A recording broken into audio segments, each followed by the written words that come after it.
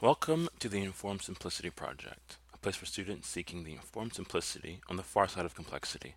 Today in the office I have Rana, PhD, founder and executive director of the Joshua Center, a counseling agency, a trainer in emotionally focused therapy, and co-host of the Leading Edge podcast for EFT, as well as the Leading Edge podcast for leadership. I'm so excited to have him in the office. Ryan, is there anything else you would like to add? Yeah, man, that's pretty good. I was on faculty for counseling or marriage and family therapy for 10 years at three different universities in different roles. And then we started our own private practice for 10 years. So it's been a learning experience for sure. Yeah. A lot of learning comes from failure. So that's been a good teacher for me. My faith is a big piece of it too, in terms of why we do this. But that's how to introduce myself. What else do you want to know? What three universities have you taught at? Yeah, so I taught maybe courses or so at the University of Louisiana Monroe as a grad assistant down there, and then I taught for Harding. Taught two courses for Harding, man, a long time ago. I don't even know when that was now. And then I taught for John Brown University, part and full time for about 7 years. Wow. So yeah, You've done the full spread, yeah, student to professor. yeah, for So, sure. and you're also doing trainings now, right? You're with EFT and EFT trainer. I am. Yeah, yeah, sure am. How is that different than the teaching in the classroom? There's a lot of overlap. I certainly wish I'd known then what I know now. I'd be a lot better as a faculty. I think there's a lot of pressure on faculty members to not be specific, and to not follow one model, which makes sense because your students need a breadth of understanding, if for no other reason, to pass national licensure exams, but also to have a breadth to understand the whole field. But it's also tragic because most people don't enter this profession to have a breadth of knowledge or to just understand research methods and multiculturalism and those things, although they are important. Most people enter this profession to be able to go into hard situations and create change and healing. And that's the part that kind of drives me crazy. That doesn't get near enough airtime. So in my EFT work, I can just focus on that, really how to become an agent of change, and really teaching the map that comes with EFT, which is incredibly refined. I can talk more about that if you want or not. But that's the main thing for me is it allows me to really, really just lean into what I think is the point of this for most people, which is to really, really bring around is to really, really enter dark places to bring about change and healing. Yeah. That's so important, and we talked about this a little bit with my own story and to some of the reading and research that I've done on how to become an expert. And I guess let's start from the basic, right? Because let's just say that you're going to design your own grad program, and you've had some experience, and you've also had experience in different facets. So, like, where would you start? Like, what would be like the first thing that, you know, I don't know, Elon Musk wants to also sponsor not just space, but also like mental health, right? Yeah, And so he says, okay, I'm gonna go to you, Ryan. You can do whatever you want. man, that's a good question. I know you're going to ask that. That's good. I think I would not teach any theory till the second or third semester. I would really want a combination of like foundational truths of like ethics and like introduction to being a professional, and then building into therapeutic alliance and really, really understand the importance, matching attunement stuff, which we cover really, really quickly in EFT. It'd be nice if people had a year of that. And then coming alongside self stuff. So your own attachment history, areas, really, really doing your trauma assessments extensively. People say sending um, counseling students need to go to counseling, which I think is good, but I think that's even kicking the can down the road a little bit because 1 hour a week is often not exhaustive in terms of the growth I want to see. So I'd love to see that be done for a semester or two, and then start seeing clients actually, and then teach the models as you work or the second half of the process. But I mean, for me, it's like I would really want to empower my faculty to get practical and get specific, and particularly I would want to spend 35% of the program on how you're going to handle defenses, resistance, or blocks as we call them, because that's really what predicts this. You got to have a map. You got to be able to show up for people with all your heart. And then the next piece is, what are you going to do when they block you? Yeah. That to me, that's what really makes a great therapist. As well as, I want to add one piece. When I talk about showing up with your heart, you got to be clear on why you're doing this. If you're not doing this for the right reasons, you're not going to do your best work and you won't last. I mean, the burnout rate of therapists is 7, 8 years. So that's what I think, man. At the top of my head, I could probably do more of that some other time. Yeah, that makes sense. That's how Top Gun was started, right? You had these military fighter pilots who had to get better because they were in wartime. That's right. And they said, okay, in the past, we've put people in schools and it hasn't worked. So let's just run dogfights all day, watch tape all night, and after we review the tape, go and practice something new. I love it. That's what they do instead of, studying aerodynamics or studying flight mechanics.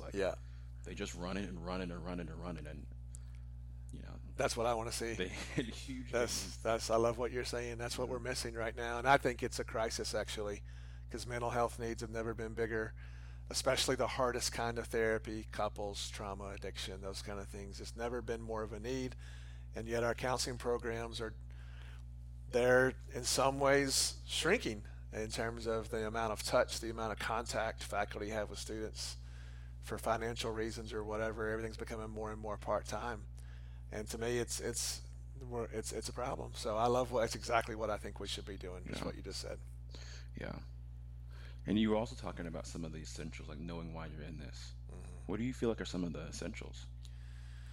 Yeah, I mean, we wrote this pyramid. I think I shared it with you. You were there that day, of what predicts a therapist's ability to really stay engaged, to do their best work, and specifically what knocks them off course. And I'm just looking at it right now. The fourth one is, do you really love people? If you really don't love people, if your heart doesn't break when theirs is breaking, if it doesn't matter to you too much, that's going to come across. You won't do your best work, and you're gonna burn out. And so that's the question. I think it can be different answers for different people. I don't think it necessarily has to be some kind of faith thing. I think it's good for people. If that creates more love for you, then that's a great source. I think it can sometimes be your own story, or maybe you had some kind of redemptive experience when you were in your darkest moment and you want to pay that back. But if there's not some kind of tie, some kind of access to a fountain of energy that creates love, then none of the rest of this really makes sense. And I've seen that done before. I've seen people who are doing these things and have good technique, but it's not really coming from love. And I've also seen people who started that way and just lost it somewhere. And it's easy to do. You can become cynical, you can become burnout, and get mismatched with sort of that fountain or access place of love that's not coming through you anymore. So I think you have to know why you're doing this. I really encourage grad students to write it out extensively in detail, exactly why you're doing this, because there'll be days when you'll need to come back and read that. And if you don't have love, if it's not coming from a place of love, it's not going to work. It won't last. So that's what I think. Yeah. I have friends who often say, "Man, I could never do what you do." Yeah. Because I just get so burnt out listening to people's stories. Yeah. And these are people who I know also care deeply. Mm-hmm. So how would you mitigate on the other side of that, right? Students coming into a program, hearing maybe things they haven't ever heard before, and it just crushes them. And because they are sort of empathic or tuned into other people, how would you handle that on the other side? Yeah, I mean, that's a good question too. I think it's normal. I think some of this is acquisition too. I don't think it's natural to come in and have like a regular life and then step in these closed door rooms for hours at a time and hear this unbelievable tragedy of abuse and these horrible things, people's darkest places, and it not affect you. So I think it's really normal for that to be a couple years before you develop the muscles to be able to go in and hear 6 sexual abuse cases and then one person's suicidal, and you dismiss them and then go in the next room and make a joke with your colleague, right? It's a muscle to be able to do that, to be able to be fully present when you're there, and then fully present somewhere else when you're somewhere else. So I don't think grad students should expect themselves to be able to do that. So a little bit of self-compassion, but also know you got to be working towards that. I don't know if it, like, well, some people are just more born to do it, and others, I'm like, maybe, I don't know. I've not noticed that. I think people can learn to do it if they want to, but it goes back to why you're doing it. And I think then once you're experienced, it's about figuring out the rhythm of how much you can engage, what works for you. For me, once I get started, I'd rather just see 3, 4, 5, 6, 7, 8 in a row. Some people are like, if I see more than 2 in a row, I'm not any good. I've got to have a half an hour off, and I think that's a great thing to be paying attention to. So I think it's. I don't know if I'm answering your question when you say the word mitigation. You want to explain that more? I think that's a great answer. Right? Okay. Part of what you're saying is you need to be able to know where you are as a person and what you can handle. Part of that's also just letting yourself sort of ease into it. Therapy is, I think you're right. It's a very odd thing. Yeah. I started off doing in-home therapy, which is bizarre. Yeah. To have a, I don't know, 23-year-old come into your house and try to help you be a better parent. You know what I mean? I do. There are any number of other things going on. Yeah. That's just an odd sort of place to even work. Yeah. And so, yeah, I think we all have to just, I don't think this, I think the strange thing, though, is grad students can come in all ages. And so it's not how old you are, in my experience, it's where you are in your own process. Mm-hmm. A 50-year-old coming into a house has to give herself just as much leeway as a 23-year-old, male Yep. going into a house for the first time. Yeah, I mean, sometimes an older person can start to trust in the wrong thing, right? They can start to trust that because they have life experience that they can give content and it'll work. And then they find out the hard way it's not true. This is not about giving advice. I'm not saying you can't share a little piece of wisdom every once in a while, but as a rule, you've got to learn to pay attention to process. And a 20-year-old can go work with a 60-year-old if the 23-year-old is clear on the map of how they do things and can look at process. And so I agree completely. I think both of those can bring different strengths and weaknesses to the table as they're learning the process of therapy. But trusting the process work is hard to do. It's so American maybe, or Western, or maybe it's just human nature to see someone fall in a hole and to want to reach over and give them the advice that we think worked for us.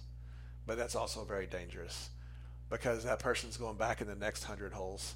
You've got to be with them as a human, and then you've got to find a way to dance with their process to help them find it for themselves. And that's hard to trust in. Is that what you would say was one of the big blocks? Earlier, you're talking about how we can kind of get derailed by some of the really big blocks that we face. Yeah. Yeah. I mean, it's, if you want to get specific in the clinical work, process work is not popular. That's not what anyone expects. I know that one of my main referral people is, he's always like, well, when you're counseling them to give them this or this, and I'm like, we don't do that. Did you think that's what I do? And so it's a misconception of what we do. So clients want solutions.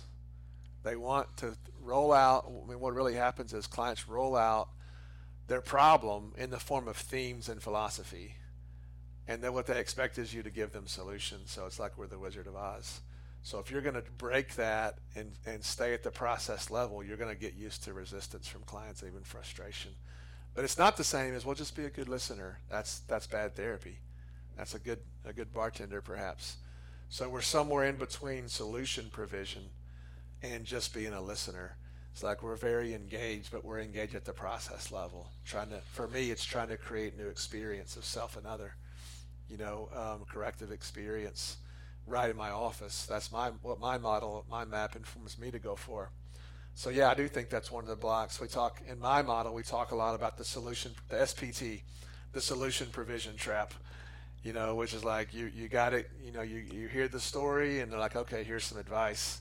But people that are clinically stuck can't install advice.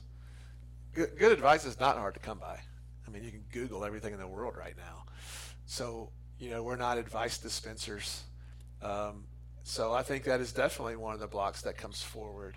I think if you know how to go to deeper work, then you're going to get into different blocks, which are more advanced, which takes a higher level of training. But that's certainly one of them early on. Yeah, for sure. Yeah.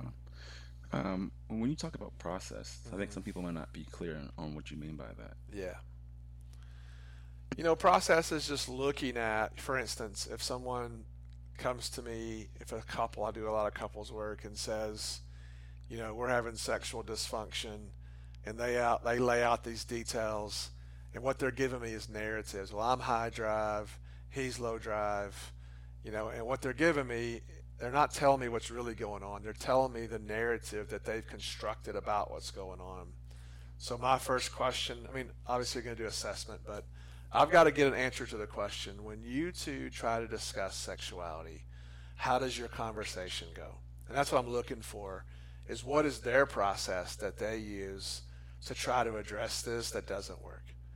And so and that would be some form of a pursue withdrawal cycle in that situation. But yeah, so just staying with the approach, the paradigm that they're using, which encompasses cognitive, behavioral, and emotional, um, towards the problem, as opposed to, okay, here's some techniques that you could use, or, oh, you just need to accept that your partner's high or low, or let me mediate this dispute. That'd be a content. Process, I'm staying with what is their pattern that they get into as they try to approach this situation. And so trusting the process is a much higher level of skill. It takes more of a refined therapist to be able to do that. But it's no question more effective and much less likely to create recidivism and relapse and things like that. So you can't solve second order stuckness with first order interventions You know, or skills. it's like that Einstein quote: "You can't solve a problem at the same level of thinking that created it." That's Right. right. He also says the only knowledge in the world is experience. And that's right. You can't give people information only and expect change to last. It's life. Therapy is like riding a bike. You got to get out there with them, and you got to catch them a few times, and sometimes they hit the ground, and you got to pick them back up and reassure them. But therapy, in my view, therapy needs to be like riding the bike. We do way too much talking about things and like, let's do it now. So if someone says they're anxious and we get caught trying to solve their anxiety while the anxiety's in the parking lot, we got to get the anxiety in our office, get it alive in the body right in front of them, and engage there for a corrective experience. So that's something I like to push for. Yeah. Yeah. I think that's a fundamentally different way of working. Hmm. And there's a few people who I like.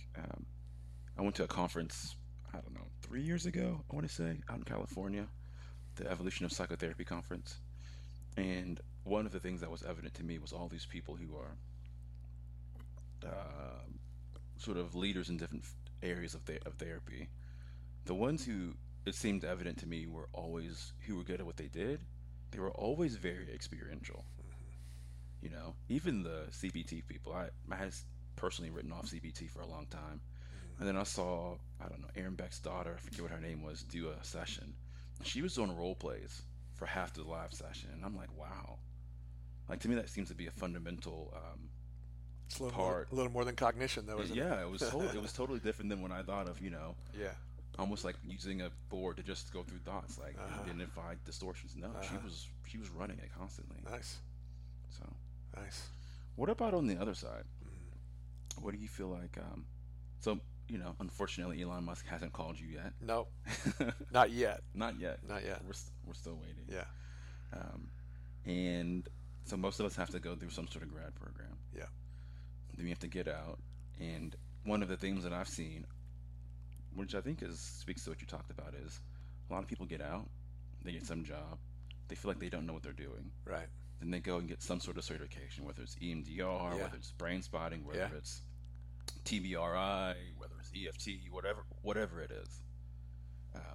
And then they kind of run through that loop until they find something that really resonates with them. Yeah. But the other side of that is, we know from the research that a lot of therapists actually don't improve over time. Right. So for someone who's post grad school, trying to get better, trying to help people, their heart Yeah. is in the right place. Like, what would you say is something that they can do to like improve? Yeah, I mean, there's a little bit of war right now between those of us, and I put myself in this camp, who are doing post grad trainings, post grad certifications. There's a little bit of war between faculty members and these groups. In some ways, I guess. I don't really know why, to be honest with you. I don't even see it as competition, but I think they're good. I wish it'd been around when I came out. When I finished grad school, it's like, okay, go find a supervisor who shows up and kind of has coffee, kind of tells you what he or she thinks about one of your cases. And it's like, wow, that there is, I'll tell you this. Let me tell you the most expensive thing in the world is not being clear at your map as a therapist. Because if you're not clear on exactly what and why you're doing it, then your range is going to be really, really limited. You'll only help people who just really like you. I mean, therapeutic alliance is a powerful thing, but you won't be able to help stuck people. So my real answer is a process answer. Do whatever you got to do to get extremely clear on your map. This is my bias coming through. I respect and appreciate other people who are kind of like, yeah, I do 5 or 6 different things. But inside, I'm like, you probably don't. You probably don't. It takes, 4 to 7 years to learn one model. So people that think they're going to do 5, like you're doing pieces of all 5. And if you talk to the people who made those models and saw what you were doing, they would not be happy with you. So I'm a big fan of, try to really be considerate about what you think you might like and go get all of it. I will say this, I learned this from a grad student when I was a professor in year number 2, so it's pretty early on. He was in my theories class. He picked the strategic model, so Jay Haley, right? So I'm like, he's like, what do you think? I'm like, go get it. Like, no, really, go get it. So for a year, he read like 6 books on it and flew to D.C. I think he trained with Chloe Madonis or somebody. He's like all about every one of his sessions in practicum. He was getting all kinds of pushback from his professors, which is ridiculous and almost unethical, by the way, for a professor not to honor what you're doing and try to work with your model. And, after 2 or 3 years, he changed his mind. He went, I think he went narrative. And you know what? He was really good at narrative because he understood one all the way. And that point, the distinctions with his new model became more clear. So I think go deep, get really, really clear on a map, knowing you can always tweak this later. You can be a good integrationist if you have one model really, really deep. But I think the post grad trainings are really good. You like them? I do. Yeah. Well, when I say I like them, when I look down my hall and I see someone who gets really, really into one of these, they get excited. Their work is better. They're not as burnt out. They're always like, ooh, there's this cool training coming up in Tampa, and I'm going to save up my money and go to brain spotting or EFT or whatever it is.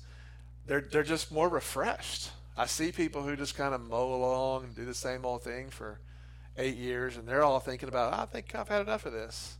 So I think that's one piece, is it just re-energizes you. But secondly, to get really, really clear on your map is important. I won't win all my cases, but I can tell you exactly why I lose them without just blaming my clients. It's easy to be like, oh, well, they have issues. Like, I know they have issues. That's why they're clients.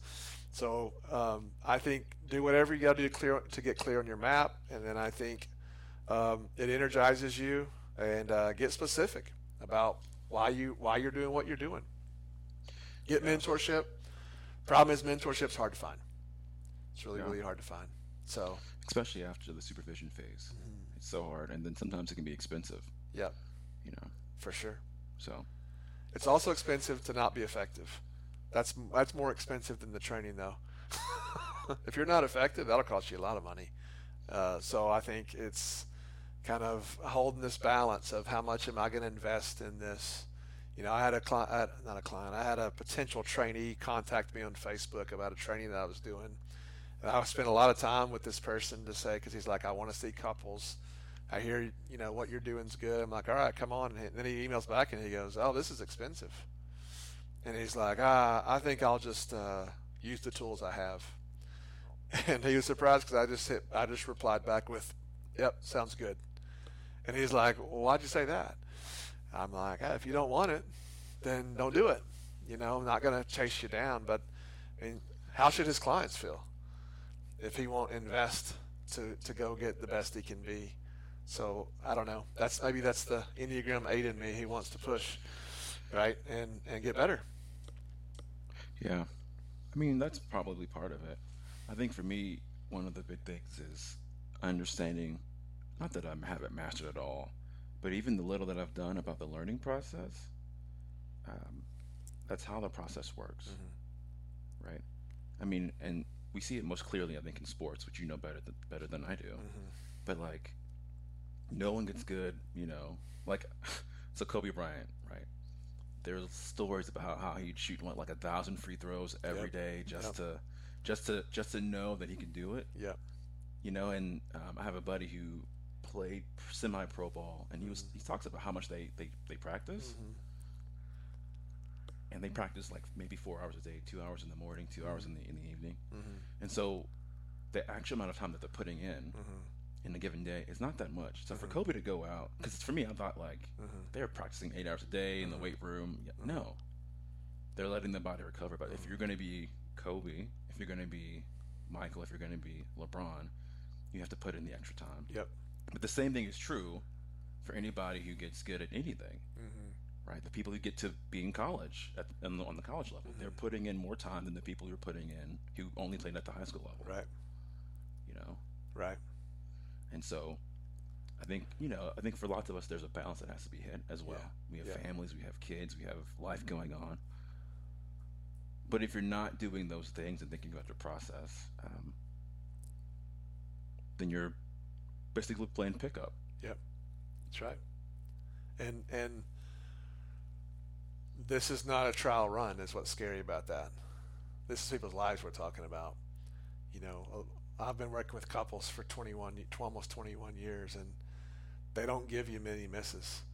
If you don't have some kind of change going on by about session 10, you're probably not going to have them. And you may end a family. It wouldn't be your fault, but I think our clients are worth giving it our very best. Yeah. And I can get specific. I just have a note here. It's like watching your videos is really key.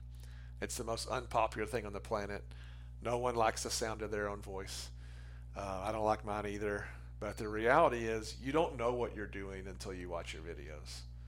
And people talk, when they say, "What model do you practice?" I'm always like, "What do you mean by that? Like, you've seen yourself doing that?" So get in a situation into some deep pain and get a client who's super resistant, and let's see how you dance. That's your model. Do you go cognitive in that moment? Do you become a teacher? And so you really won't know what you're doing until you're watching video. It's something I really appreciate about you. And part of what you've helped the culture here is the video observation and how we do research with that. And so that can't be said enough. I think any practicing clinician should be watching themselves minimum once a month, even if it's just a 20-minute window. And that is not happening. I mean, most experienced people haven't watched themselves in 10 years, If at all. if at all. Grad school, if at all, then. If, Yeah. if at all, then. And that's a travesty. That cannot happen. You would Yeah. never have someone at Top Gun not watch. I was a college athlete. I can't fathom not watching. They would video us in the batting cages, and you would look and you would slow it down in slow motion. Even in Little League right now, they're doing that because they care. So we got to care enough to do the uncomfortable piece. And clients will let you do it, contrary to people's paranoia. Most people are fine with it for training purposes. Yeah. I mean, I have it in my informed consent, and I think I'm going to say 10 just to be super overly, I don't know, gregarious. Yeah. Realistically, I probably have had 5 people, and I've seen about 170 clients. Mm-hmm. I've had 5 people who have said no. Mm-hmm. Right. So you do get no's Right. when you're videoing, but most of the time, Uh-huh. 90+% of the time, people say yes. Yeah. And I mean, I know I catch things. I had a couple. Oh my gosh, that just blew up. Mm-hmm. I watched the tape. I still didn't know what I did. Mm-hmm. That I don't know. I didn't know what blew up. Mm-hmm. But the next time we were in session, something felt off, Mm-hmm. and then I caught it. And if I hadn't had the tape, I wouldn't have known. It would have been another just massive sort of blow up. So even stuff like that, you have to be watching. I think you have to be watching your tape. You do, and yeah, you can't divorce this profession from research. And by research, I don't mean like some surveys or the math part. What I mean is the study of the process. And you've got to watch video. You've got to watch video to know what you're doing and to improve. It's an absolute. Yep. Yeah. Um, so what's your own process? I know that you're doing the trainer circuit and you have your hands in lots of different things. So are you still sort of engaged in that? Are you doing that in a different way now? What's your process like? Yeah, I'm a trainer with EFT. This is maybe my fourth year doing that, and so I travel and teach um, 10, 14 times a year. About 8 or 9 of those I do live consults, and so that's me coming in with someone else's clients and doing a demonstration in front of the group. And so I spend a lot of time with those videos watching myself. I like a lot of what I'm doing, and there's pieces of it I don't like what I'm doing, and I got to get better, And there's 2 or 3 pieces I'm actively working on right now. Pacing has never been easy for me. Um, you know, I'm a high volume thought guy, but not necessarily rhythmic. And so that's something I'm working on right now. It's an edge for me. I'm not a great reader in terms of reading a book and it makes me better. I wish I was. My wife can do that. She'll read whoever's book and get better the next week. My brain just doesn't process it that way. I've got to go be with people, so I'm pretty selective about continuing to be mentored and who I'll go travel and train with. I'll either spend my money or work for cheap to go spend some time with people who are better than me, and they push me and challenge me. And then this world is new for me with the podcasting world. I was just telling someone, I don't know who it was, just a minute ago, that 3 months ago I'd never done one, and now this is like my 14th one I've done, and some on leadership and some on therapy, and that's been good for me. And then I see 14 to 16 clients a week, about half and half, individuals and couples, and that's how I keep it moving, kind of circling in that way. Oh, then I do a lot of supervision as well, mostly online from around the country. I don't do as much local anymore. So looking at their cases and how I can be helpful with them, that helps me too. I think that's probably an under discussed part of this process. I think a lot of therapists, a lot of beginning therapists, it doesn't click until they're helping other people come along. So we see that in our neck of the woods with EFT. We have our trainings, and we always have a facilitator team. And a lot of times that's when a relatively new trainee gets it, is when they come back to facilitate for the first time. I think it provides distinctions. I think it clarifies it for them. So I think that's a great thing to do. I was actually, it's funny that you asked that question, if I could do it over again.